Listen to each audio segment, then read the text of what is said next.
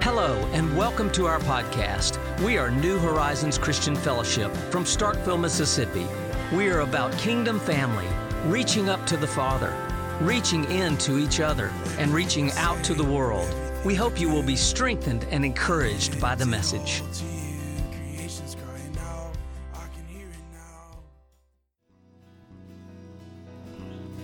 Don't you just love it when God is up to something?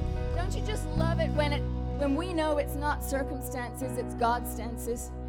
This morning, Timothy Hollyfield was supposed to be sharing, but he got sick. So then Johnny said, okay, I'll share. Guess what? He got sick. So both of them are running fever. Well, on Saturday, I had a text message, or maybe it was Friday, it's kind of my days of blood, from dear, sweet Ashley Bowden, and she shared with me in this text message that last Sunday when Bill was here, there was something burning in her heart that she felt like she was supposed to share. And so she said, I want to do it this week. And so it just worked out that way that she could do it this week. And it is glorious. It is glorious. And so, Ashley, I just want to invite you up here.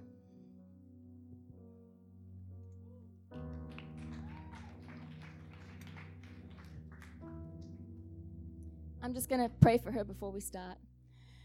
Father, thank you so much for Ashley. Thank you so much for her obedience.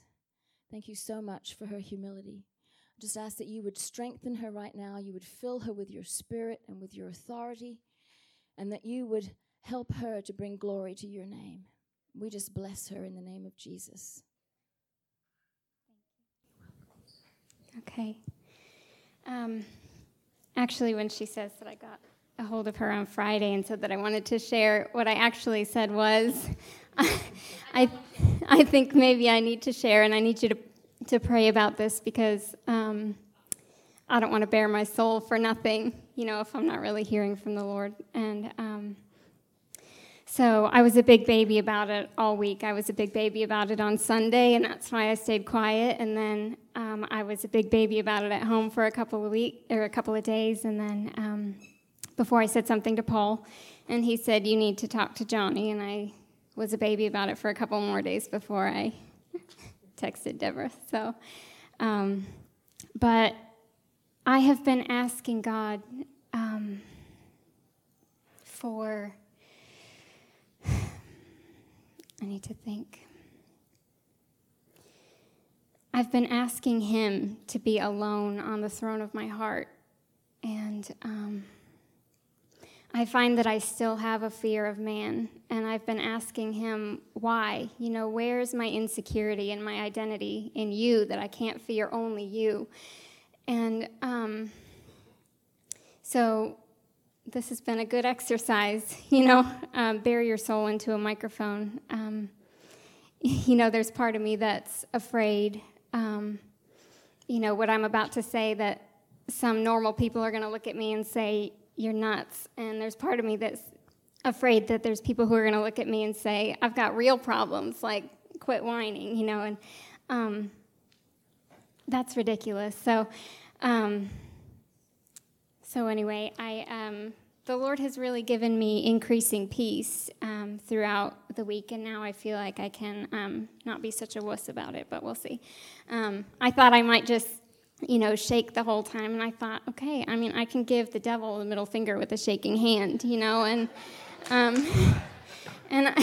I can praise Jesus with a shaking voice, and it doesn't matter. So I wrote it down. I needed to word some things carefully, so forgive me if I sound like a robot. But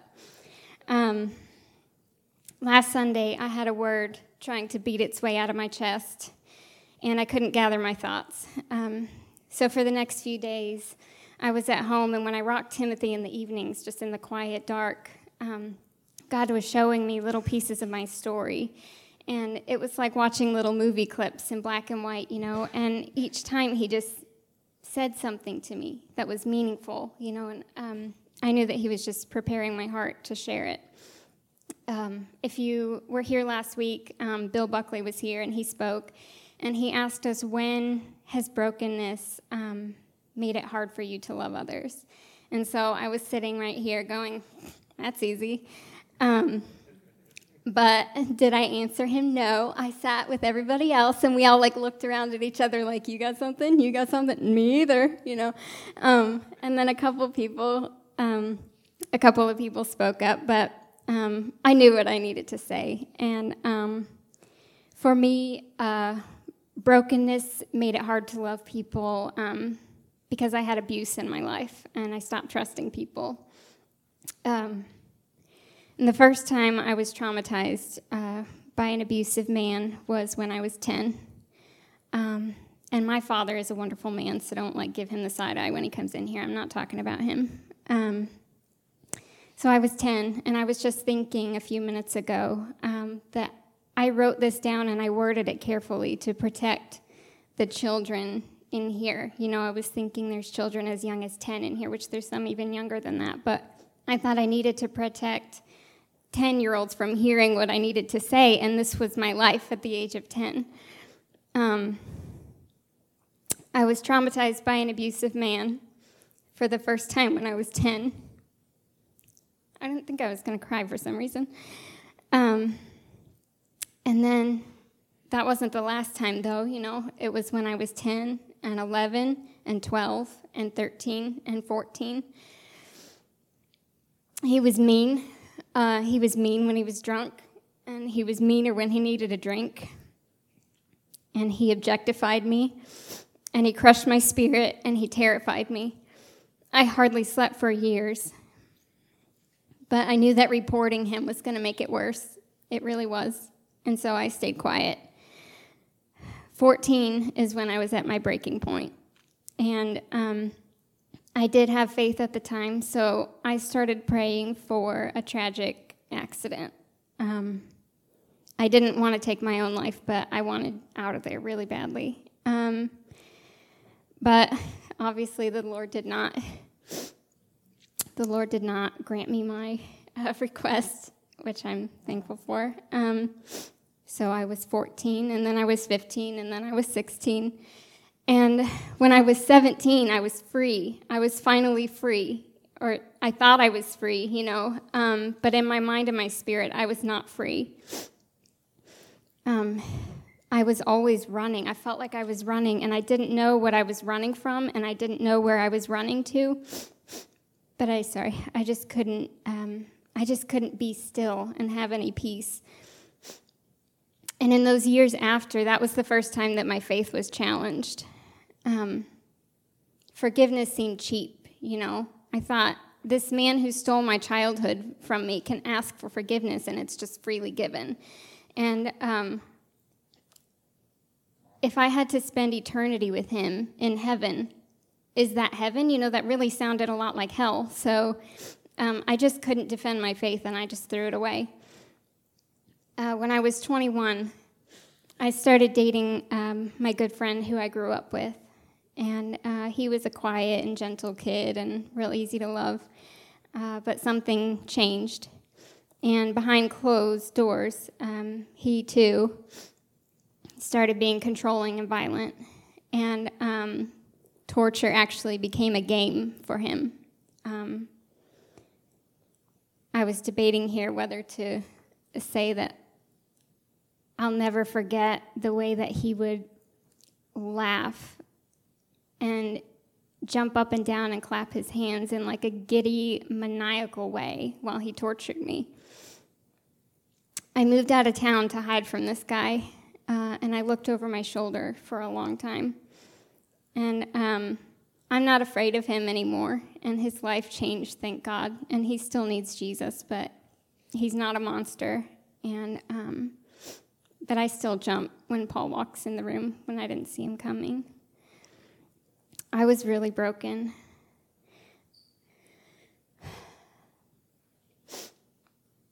That brokenness made it really hard to love. How well do you think that I could love when I was in fight or flight all the time, and when I questioned people's motives, and when I wondered whether anyone was who they pretended to be? I didn't care whether there was a God anymore. I didn't care. First I thought, there's no God. What is everyone believing? This is crazy, And then I thought, we don't know. I thought, who knows? Who cares? I don't care if there's a God. But you know what? I hated God. I didn't know if he was real, and I still hated him. But do you know how he responded to me? He sent me an army of women to love me. Today, there are 5 women who I call my spiritual mothers, who have significantly poured into my life, and there are many, many others who stood beside me too. All these women, I noticed that they didn't just believe in God, you know? Like, did you ever have those conversations, or maybe you do now, where you say, oh, do you believe in God? Do you believe in God? Yeah, I believe in God. I pray. But they didn't just believe in God, a God. They knew. Like, I could see that there was something in them, that they were unshakable. You know, they would stake their life on this God, and it was at the core of their being. And I thought, how do they know that, you know? I thought maybe there is an answer, and how do you know? And I mean, I knew enough scripture to know, like, seek and you'll find him, knock and the door will be open to you. And so it sounds funny to me now, because I said, Jesus, I said, if you're real, I am going to find you. And it's like, sounds like a threat. But I just started praying with that kind of determination. And I didn't even know if he was real, but I was desperately seeking him. And I thought, I'm not giving up until I know. And I didn't know how I was going to know. I thought, if he's not there, what are you going to do? Scream at, you know, this imaginary heaven for the rest of your life? But I just knew that I would know, you know? And so I prayed with this crazy determination, and my hatred just turned to worship. So I was praying and worshiping with this insane, like, passion. God became more real to me than anything I ever thought was tangible. The power of the Holy Spirit knocked me off my feet. And that's where I got healed, was at the feet of Jesus, with stronger women by my side. And the reason I'm sharing this is because broken men intended to harm me, but God intended it for good. And Bill said, what's your why? I also knew my why, and I didn't say that either. My why is to be a place of shelter for the broken. And the Lord spoke to my spirit and said that there's someone in our church family who is wounded, who has abuse, and they're buying the lie that other people here aren't like them. And I can represent the people here who are a little bit more screwed up. But it doesn't matter. I have to tell you that none of that matters. There is no one in here who's not lost without grace. And if people in here are judging you, they are wrong. We all just need Jesus, and sometimes it's just healthy to know it. If you're hiding wounds because it's embarrassing, or because it's not all black and white and you know you played a part, or because your brokenness is now causing you to hurt other people, that's shame. Shame is a tool of the enemy. You need to let people walk with you, and it's okay to start where you are. That's really the only option we have. If we've already been on this journey, we're still where we are. I want to be up there, and I'm not. I'm here, you know. When we take our shattered hearts to God, he just pours himself into them, into those broken places, and it heals stronger than it was in the first place. And when I find another crack that I didn't notice before, which I do all the time, he fixes that too. And I struggle with pride.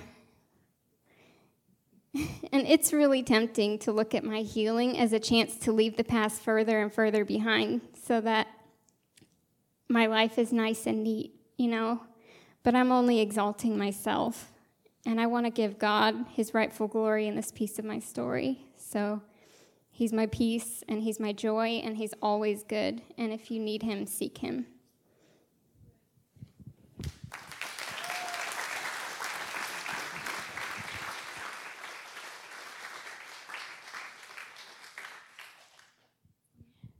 Tim's going to come up here in just a minute, and he's going to lead us from this time to the next time. But I had a picture while I was sitting over there of an iceberg. And when you're in the ocean on an ocean liner, you just see the tip of an iceberg. But that's not what's dangerous. It's what's underneath that's dangerous. And all of us have in our lives those places that are underneath us that we're keeping hidden. And I just want to encourage you just to invite the Lord to just minister to you. Open your eyes, open your spirit, and listen to what Tim shares, and be willing to be vulnerable. We're a community. We can't do this on an island. We need each other to walk this kind of deep pain out. But the wonderful thing is that God wants us to walk it out because he wants us to be whole.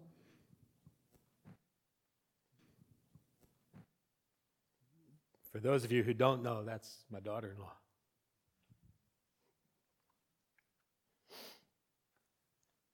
And I've always been proud of her. From the moment I found out she loved my son. But I'm nearly bursting today.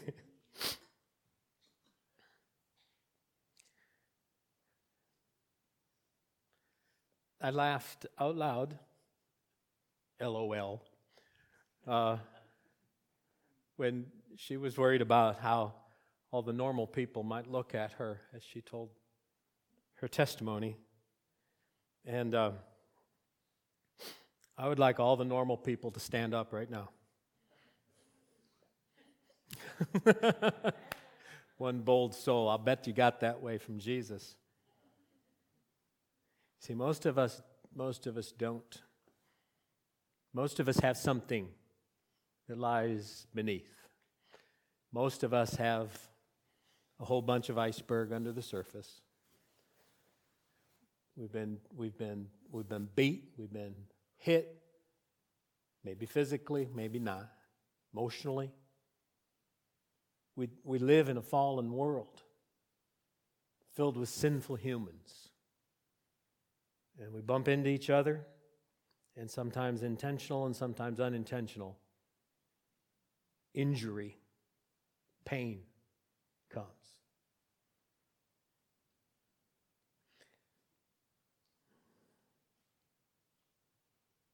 And if you live in denial of that, well,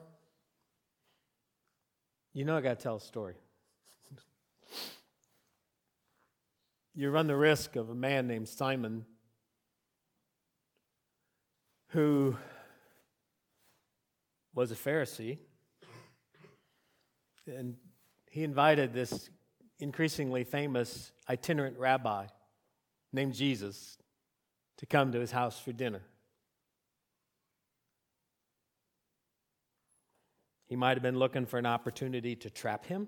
He might have been somewhat serious in his inquiry. He maybe was drawing attention to himself, doesn't say anything about his motivation. But it was apparently an open enough gathering that a woman who everybody knew was full of sin, brokenness. The Bible doesn't really get into the details, but this woman was a mess. And she came in and she saw Jesus, and she broke open some scented oil, some perfume. And on her knees, she wept.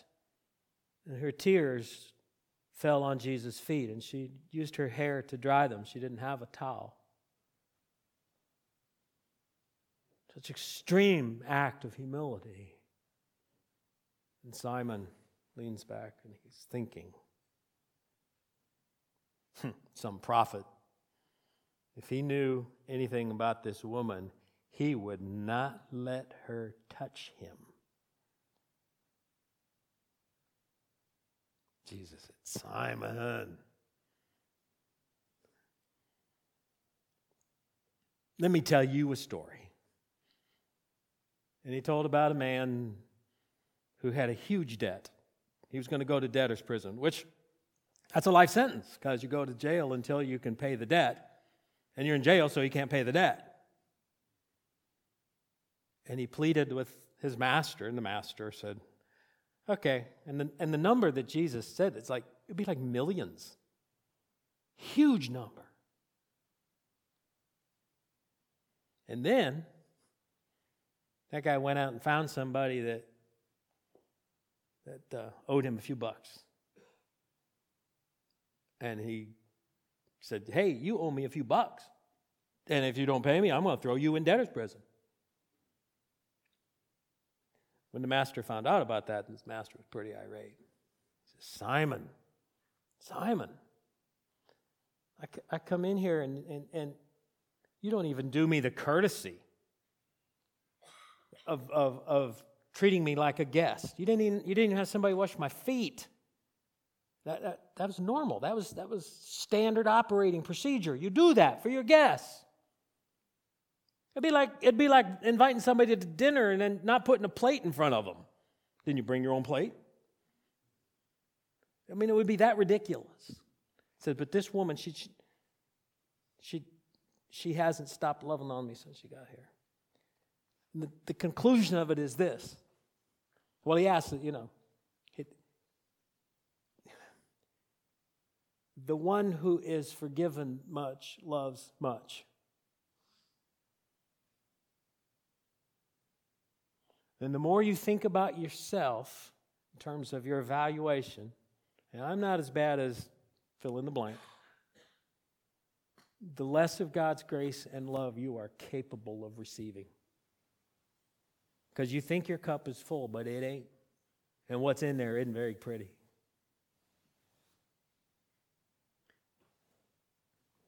And I heard someone here tell me this morning of how destitute she felt. And so being filled with God's love is powerful and dramatic and life-changing. And it's not just take the money and run, because that love is welling up and overflowing in a burning desire to give that love away.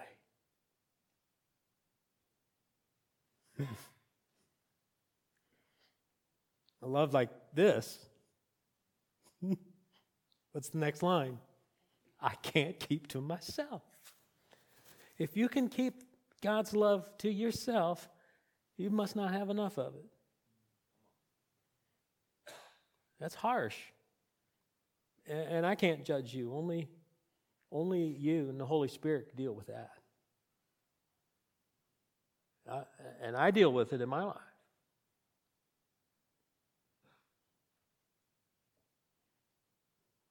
There's a lot about being a victim these days.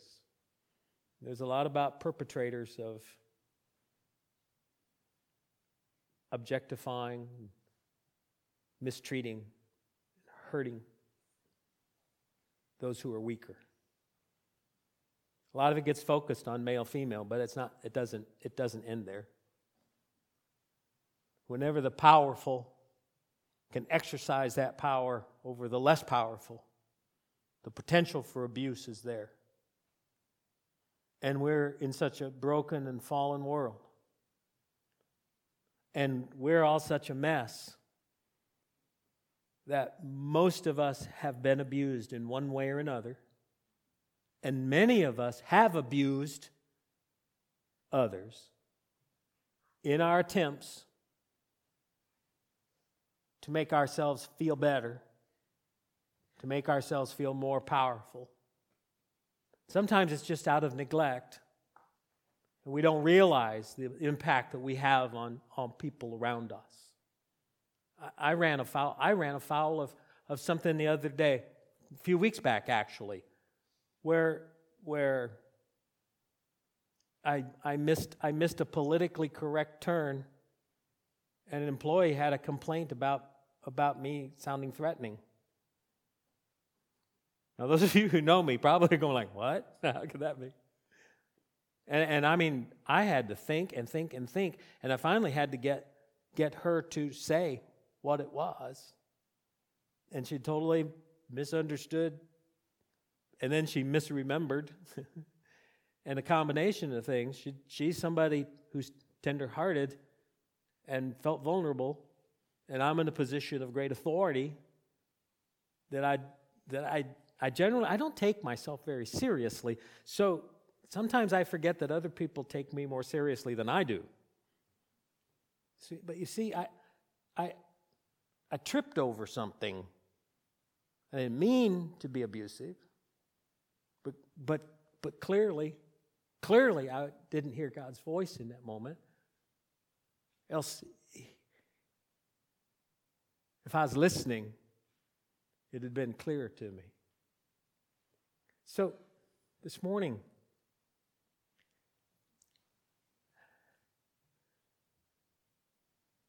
with "Oh, how He loves us" still echoing in our souls, this morning I want you to take a strong inward look. Ask God to help you find the cracks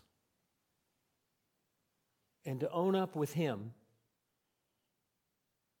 where your brokenness is and where the healing can come for you.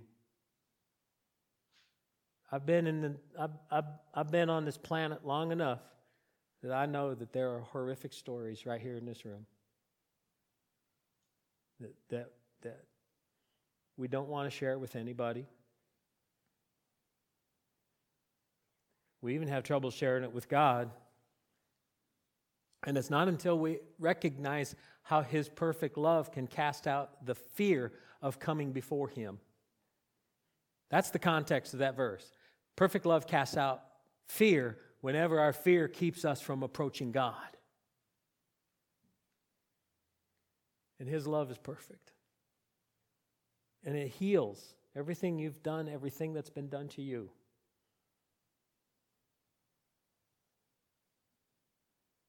There's a great praise song. We don't use it anymore. It's at the cross.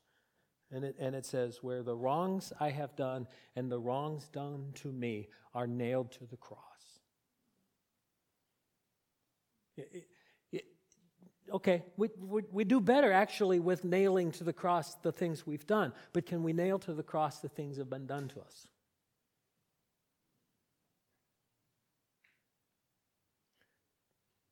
As you look inside of yourself,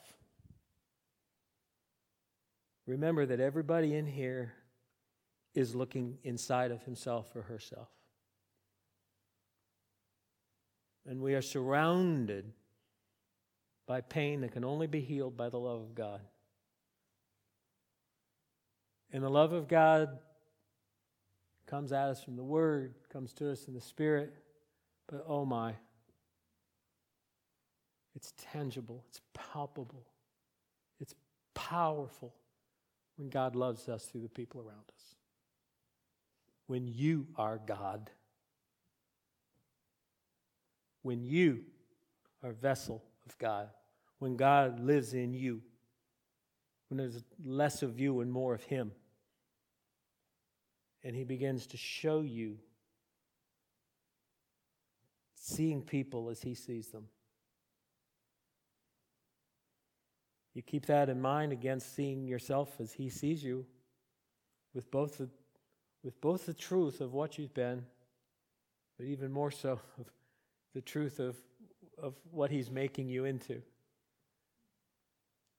God is the master artist, and we're a work in progress. And He sees the finished product. And He who began a good work in you will be faithful to bring it to completion in the day of the Lord. Thank you guys for listening. If you enjoyed the podcast, be sure to subscribe to us on Spotify or iTunes.